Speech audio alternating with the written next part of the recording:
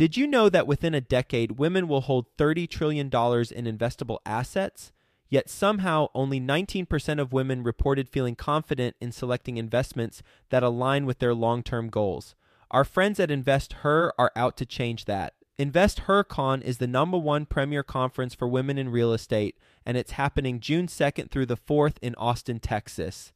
InvestHerCon is not just another real estate conference. It's a transformational experience focused on real estate investing, business strategies, and self-care tactics, all designed to help women take control of their financial futures. Gain the knowledge and skills you need to grow your portfolio and build a sustainable business, all while connecting with over 500 women who are playing at the same level. To learn more and to get your tickets, visit investorcon.com today and use the code 100BESTEVER to get $100 off your ticket. That's InvestHer, H-E-R, con.com, promo code 100BESTEVER to get $100 off your ticket. Quick disclaimer, the views and opinions expressed in this podcast are provided for informational purposes only and should not be construed as an offer to buy or sell any securities or to make or consider any investment or course of action. For more information, go to bestevershow.com. I think there's a fork in the road for a lot of people that want to be in real estate, and I think people need to sit at that fork in the road and really think about which way to go, and that's whether to be an operator, which is a full-time pursuit, or at least it should be. It takes up a lot of time to do it well, or whether they should be a passive investor and just be educated on how to be a better investor because they're already good at something else. Welcome to the Best Ever Show, the world's longest running daily commercial real estate podcast. Our hosts interview commercial real estate experts every day to get you the best advice ever with none of the fluffy stuff. Hello, Best Ever listeners. Welcome to the Best Real Estate Investing Advice Ever Show. I'm Ash Patel, and I'm with today's guest, Ivan Barratt. Ivan is joining us from Carmel, Indiana. He is the founder and CEO of BAM Companies. They have 150 full-time employees across their operations. Their business model is on value-add multifamily real estate. Their current real estate portfolio consists of 7,500 apartments, and they've also sold about 2,000 apartments so far. Ivan, thank you very much for joining us, and how are you today? I'm great, Ash. Thanks for having me. It's great to be here. It's been a little while since I've been on the Best Ever podcast. It is fantastic to be back. Ivan, it's our pleasure having you. If you would, will you share with our Best Ever listeners a little bit about what's going on now and what you're focused on?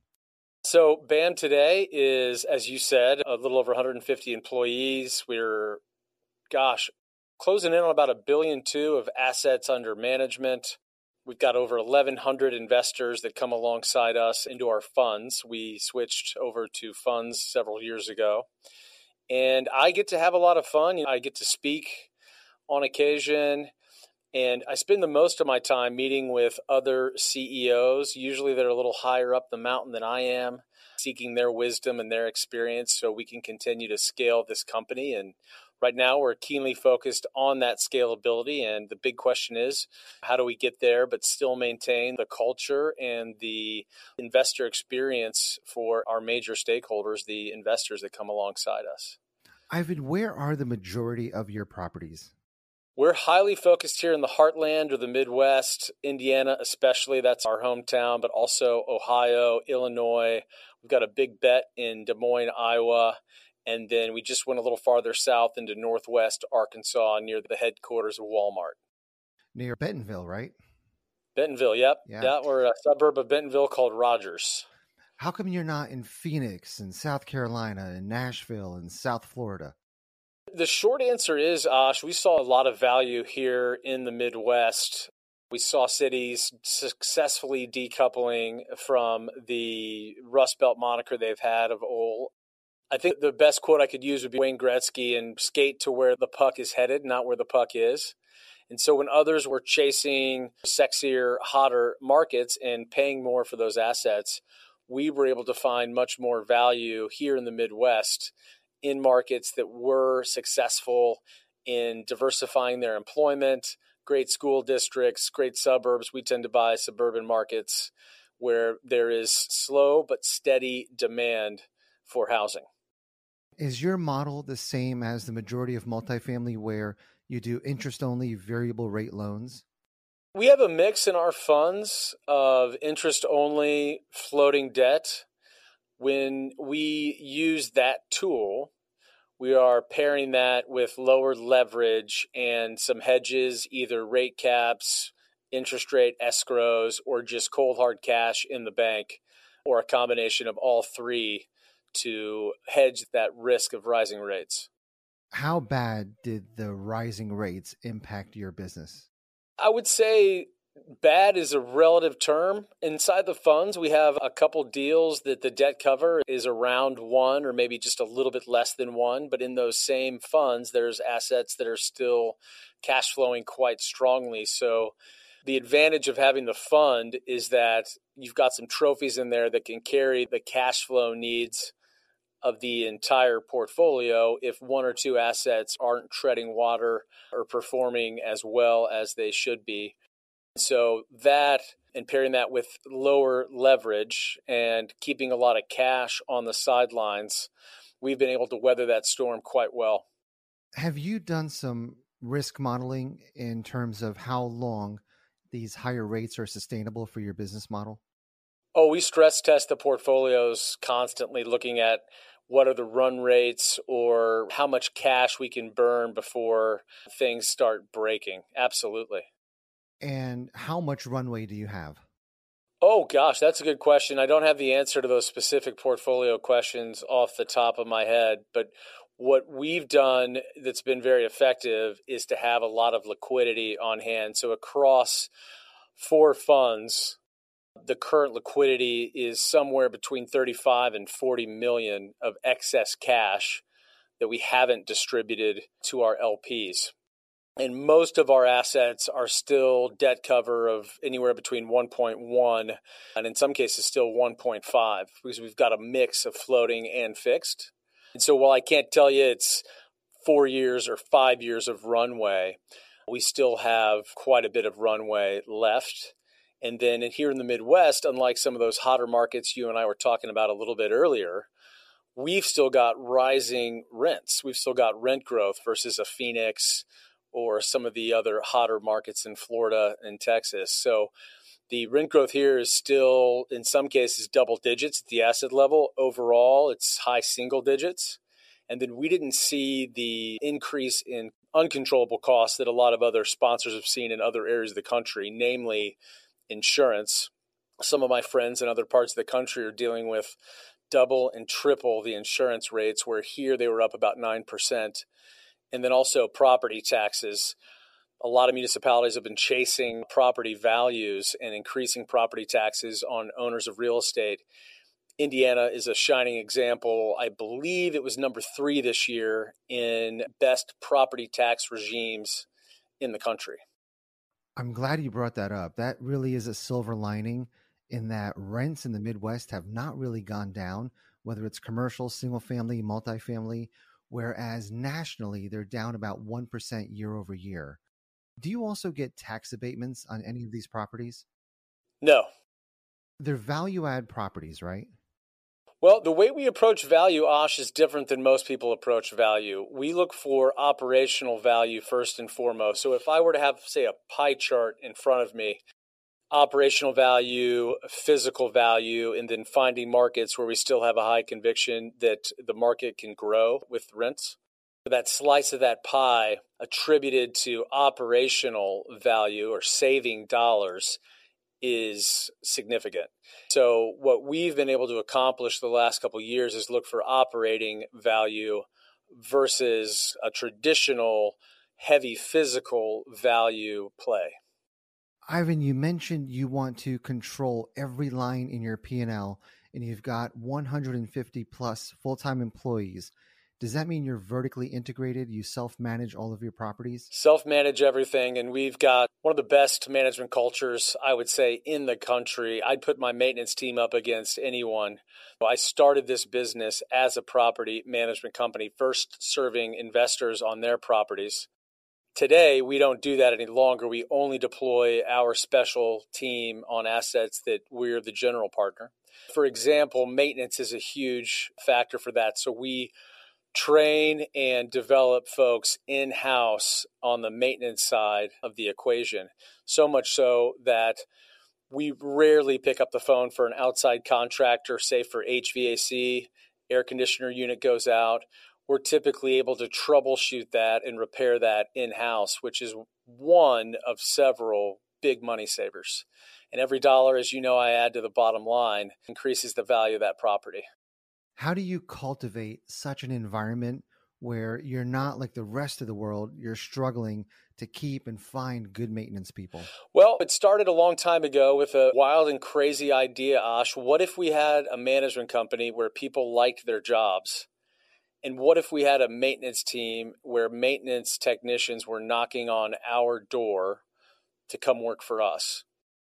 And starting off with that question was really the catalyst to building that culture. And I was lucky enough to have some incredible people that I hired early on that took that belief and that proverbial baton and ran with it and executed on that idea much better than I could. It's really quite simple when you think about it. If I treat people well and I take care of them, they'll take care of the business. They'll tend to stick around longer and they'll tend to do a better job. And we put a high emphasis on that employee culture. Over time, it's certainly not a straight line to get to where we've gotten, but over time, it's really started to mature. And I'm seeing some unstoppable momentum in our culture. Now, we've got to hold true to that as we grow, but we've got a lot of people that are really charged with making sure that we do. On the maintenance side of things, it first starts with, like I said, taking care of those people. Now that we're big enough, we've got full-time dedication to in-house training, getting folks certified in EPA and other maintenance technical skills. And we take care of stuff. I think the best anecdote I could give you would be we had a maintenance technician, only had worked for us for about 3 months, but had been an incredible, loyal person on our team. And he gets in a bad motorcycle accident. And he's going to be out of the job for 4 months. Well, guess what? He didn't check the disability box on his benefits form. And if he's going to be loyal to us, we're going to be loyal to him. It's one of our core values. We're a loyal, loving family. And so we said, hey, we got you. We'll take care of you. We'll continue to pay you. You get healthy and come back. And now I've got another loyal, loving maintenance person who will tell other people in the industry just how great his experience has been here at BAM. Yeah, that's a great story. Ivan, you've got $40 million in liquidity. Are you just out on a shopping spree trying to find great deals? Well, I am on a shopping spree. Last year was pretty fun. Even though the equity's gotten harder to raise, we have found some great opportunities. That $40 million of liquidity is at the asset and the fund level. So that's just cash sitting there in an insured account, earning about 5% right now. And that's there for in case interest rates continue to rise or other unforeseen circumstances so that we can continue to weather the storm. As rates stabilize and we're able to maybe fix a little bit more of that debt, that cash eventually will be distributable to the investors. And is that new money coming into the fund, or is that money that's been gotten from P&L's operations and sales? It's not new money. That's previously raised capital, new operations, maybe a property sale, depending on the fund we're talking about. But that's just money that we've stored up. We're typically anywhere from 5 to 6 times what bank-mandated reserves are. And have you had to pause distributions to build up that reserve? No, we actually told our common equity investors early on that only our preferred equity investors would likely see any cash flow out of funds until a capital event. So our common equity investors shouldn't have any expectation of cash flow along the way. We only distribute to our preferred equity shareholders, if you will, and we store up the rest of that cash. The preferred equity, is that a flat rate of return? Is that a debt investment? I would say a lot of it walks and talks like debt. It's technically equity, but in some ways how it's classified for taxes, it's equity, but it really feels more like a debt instrument to the investor as it's a monthly cash flow payment with no further upside at sale, just return of capital. Got it. So today you mentioned difficulty with raising equity. What are you finding with investor sentiment, with everything that's going on in the economy, geopolitical issues? I'm sure you're having a lot of conversations with investors. What's their health? What's their sentiment towards multifamily? Oh, it spans the whole spectrum of sentiment. I've got large, wealthy families that want to double down on real estate because they see a sale in assets. And then on the lower end of the net worth spectrum, maybe the million to 5 million net worth investor, there's a lot more uncertainty. A lot of people say be greedy when people are fearful, but most investors really can't adhere to that rule when the proverbial you-know-what hits the fan. And then even there, we're seeing some headwinds, right? So you've got lots of investors that were expecting a capital event, a syndication that they're in to sell, which is now not selling. So their portfolio is maybe tied up in more illiquid assets. And we've seen a lot of investors be on the sidelines. So we've had to go out there and fill the pipeline with new investors. And across the board, we're seeing, I would say, certainly more negative sentiment than we maybe did in 21 and early 22. And it seems to have settled down now in the last few months where more people are sort of poking their head up looking for opportunity. We'll get back to the show, but first, some sponsors I'm confident you'll find value in learning more about. A 1031 exchange is one of the greatest tools to build your real estate portfolio. But before you sell your next investment property, if you want to save thousands in capital gains taxes, please give our friends at 1031 Pros a call. Whether you're an individual investor, title company, or real estate agent, 1031 Pros is ready to help you or your clients with their 1031 exchange needs. With over 30 years of experience, 1031 Pros specializes in various types of exchanges like delayed, simultaneous, reverse, and improvement exchanges in all 50 states, all while ensuring your transaction is fast, reliable, transparent, and secure. 1031 Pros has handled over 20,000 audit-free exchanges, and right now, Best Ever listeners can get $250 off any exchange by visiting my1031pros.com/bestever. That's my1031pros.com/bestever to get $250 off today. Have you heard that Mint, the popular personal finance app, is shutting down? If you use Mint, that's bad news. The good news is that there's an even better alternative. Monarch Money. Monarch gives you a comprehensive view of all your accounts, investments, transactions, and more. Create custom budgets, set goals, and collaborate with others. And now, get an extended 30-day free trial when you go to monarchmoney.com/bestever. Most personal finance apps are clunky and cluttered with ads. Monarch is different. Its intuitive design makes setup, customization, and everyday use simple and easy. Monarch is also the most customizable budgeting app available. You can change your dashboard layout, create custom budgets and notifications, and even invite your partner, accountant, or financial advisor to have a joint view of your finances at no extra cost. Once you try Monarch for yourself, you'll understand why it was named 2024's best budgeting app by the Wall Street Journal. And right now, get an extended 30-day free trial when you go to monarchmoney.com/bestever. That's MONARCH money.com/bestever for your extended 30-day free trial. With higher rates being paid on savings accounts, I would assume cash is king now more than ever. How are you getting investors in that are okay with not receiving any payments until a refi or a sale? Well, we've got two classes of investor now. We've got the investor that's looking for monthly cash flow, which we've been still, again, consistently paying that over the last 4 years. And we've grown that tranche of capital significantly in that time. That investor's typically more liquid. They've sold a business, they're retired or semi-retired, and now they're just looking for yield on that investment. And then our common equity investor is typically someone still in their earning years. They've got income coming in from elsewhere, and their interest is in the outsized returns that we offer on the back end, less concerned with cash flow. And what are those typical returns in today's environment? So the monthly payments, is that 10%? We have products ranging from 9 to 11, depending on how much the individual invests. And on the common equity side, we've had 12 exits so far, approaching $250 million return to investors. That's been a 2.5x average return on a 3.5-year hold, which generated an IRR around 34%. I certainly wouldn't expect that to continue forever. I think over time, hold periods will get back to around an average of 5 years, maybe a little bit more in certain circumstances.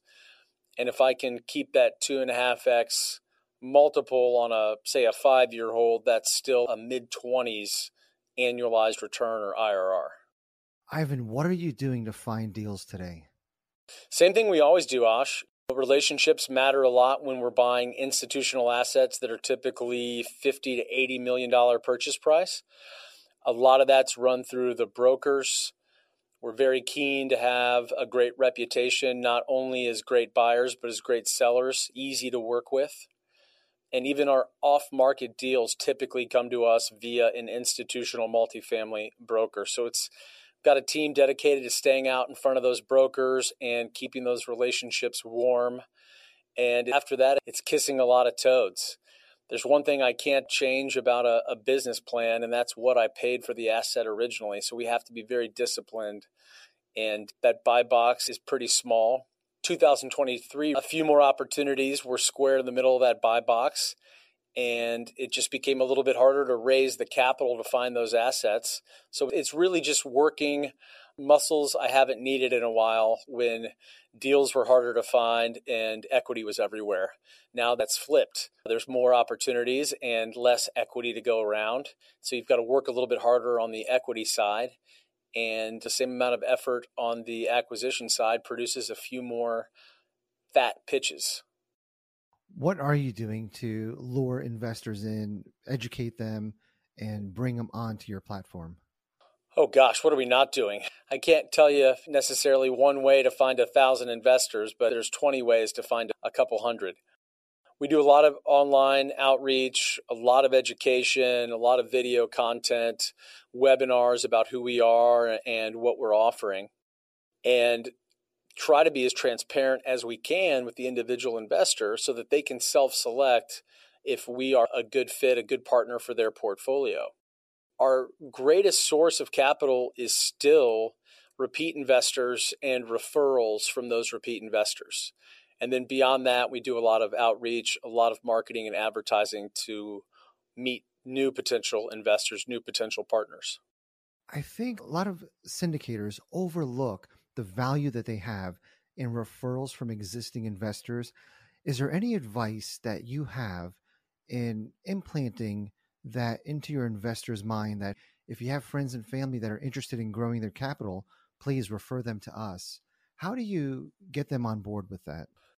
The easiest thing you can do, I should say the simplest, it's not that easy, but the simplest thing you can do is perform for your current investors.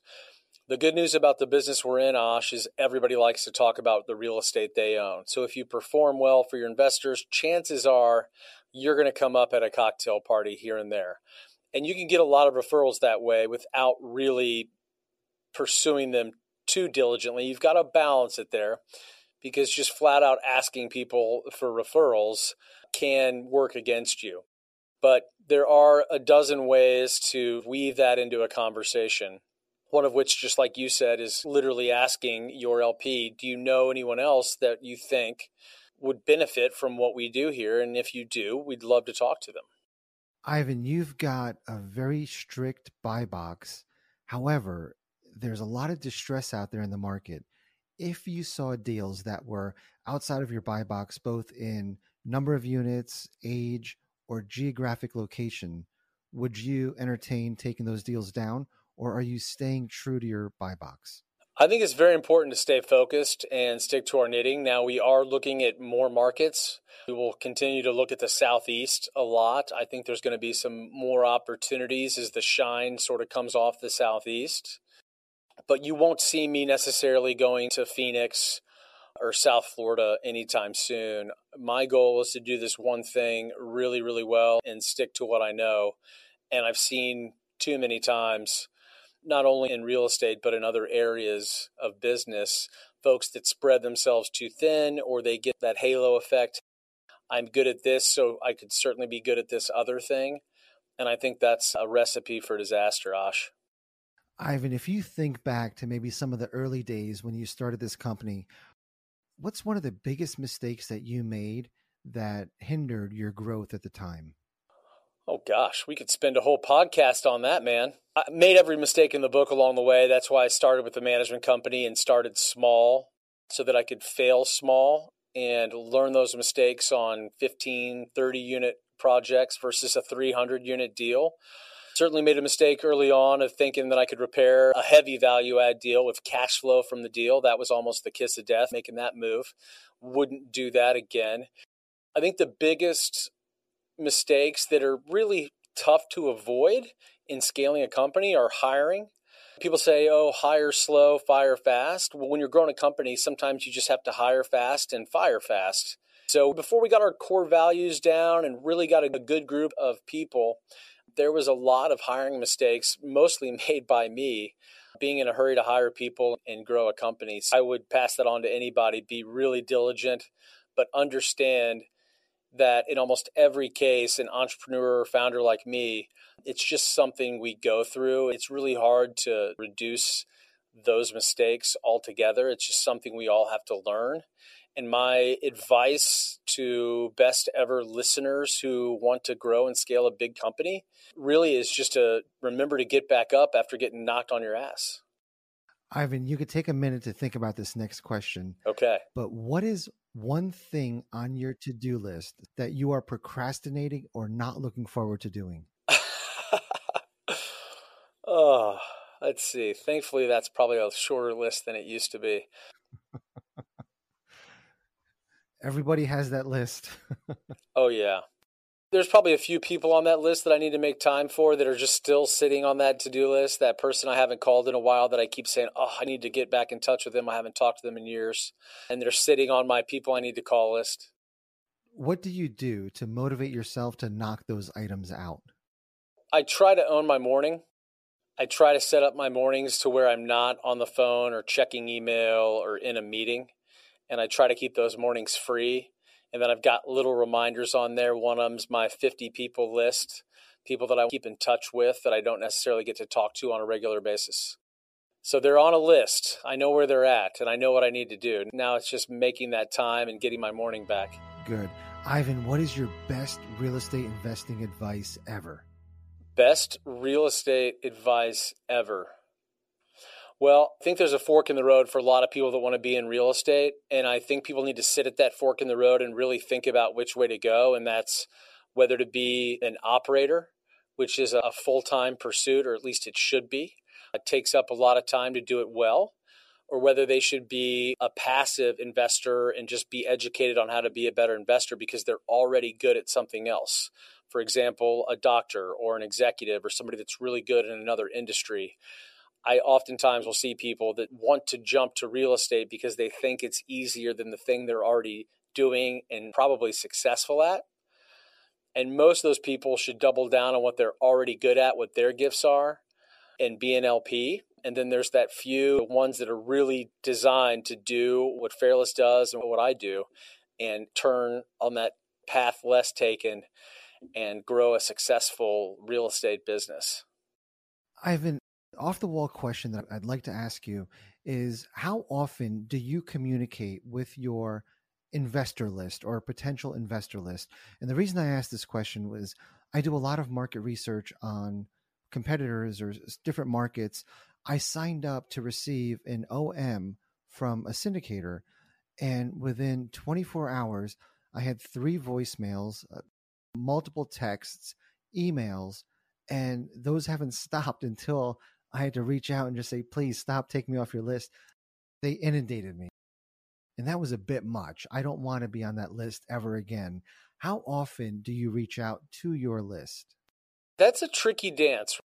It's a little bit like dating, and you don't want to be too desperate to win that date. What we're striving to do is say, and I don't have the cadence in front of me, but we try to send something out weekly. What we're striving to do, though, is to have 8 or 9 of those emails that would go out, for example, be educational versus here's a deal, do you have any money? If it's a new lead, we do try to reach them immediately with a text or a voicemail, but then we're not blowing them up 3 times a day, every day until they answer, because as you know, that can really work against you. Ivan, are you ready for the best ever lightning round? Oh man, this whole thing felt like a lightning round, Osh, but I'll do my best. All right, Ivan, what's the best ever book you recently read? I'm rereading Mastering the Market Cycle by Howard Marks. A very timely book. Great investor, a market conditions-based investor. Mastering the Market Cycle by Howard Marks. And then I read a lot of biographies now. They're some of my favorite books to read versus the next How to Be Great in Business, a real estate book. Favorite biography I've read in a long time is The Gambler, how a penniless dropout, Kirk Kerkorian, became the greatest deal maker in capitalist history. I don't know if he's number one, but he's way up there on the list as far as what he did, where he came from, and where he went. And he did it with class and integrity. Fantastic page-turning story. I think I gobbled this one up in a matter of days. Awesome. I just put that on my list. Ivan, what's the best ever way you like to give back? Well, we give a lot of treasure, both as a company and my wife and I personally. But I think the best way to give back, especially with little kids who live in this fantastic life, this bubble here we call the US of A, is to give back time. And we like building homes in other parts of the world that are really suffering from third world conditions. Ivan, how can the best ever listeners reach out to you? BAMcapital.com or 317-762-2625, 317-762-2625. Ivan, thank you very much for your time today. You are one of the pioneers of real estate syndication and one of the most respected people in this industry. So thank you again. It's an honor to be here, Osh. Thanks for giving me the time, and I sincerely hope we've added some value to your audience. Best ever listeners, thank you as well for joining us. If you enjoyed this episode, please leave us a 5-star review. Share this podcast with someone you think can benefit from it. Also, follow, subscribe, and have a best ever day. Hi, best ever listeners. Joe Fairless here again. And one last thing before you go, would you like to receive a short weekly email with proven tips from experienced investors, free tools and resources, and a roundup of the week's most relevant news and best ever content? Well, if so, join the community of nearly 15,000 commercial real estate passive and active investors who receive the best ever newsletter. Just go to bestevercre.com/access. And you'll get the very next one. I hope you enjoyed this episode. And as always, thank you for listening and have a best ever day.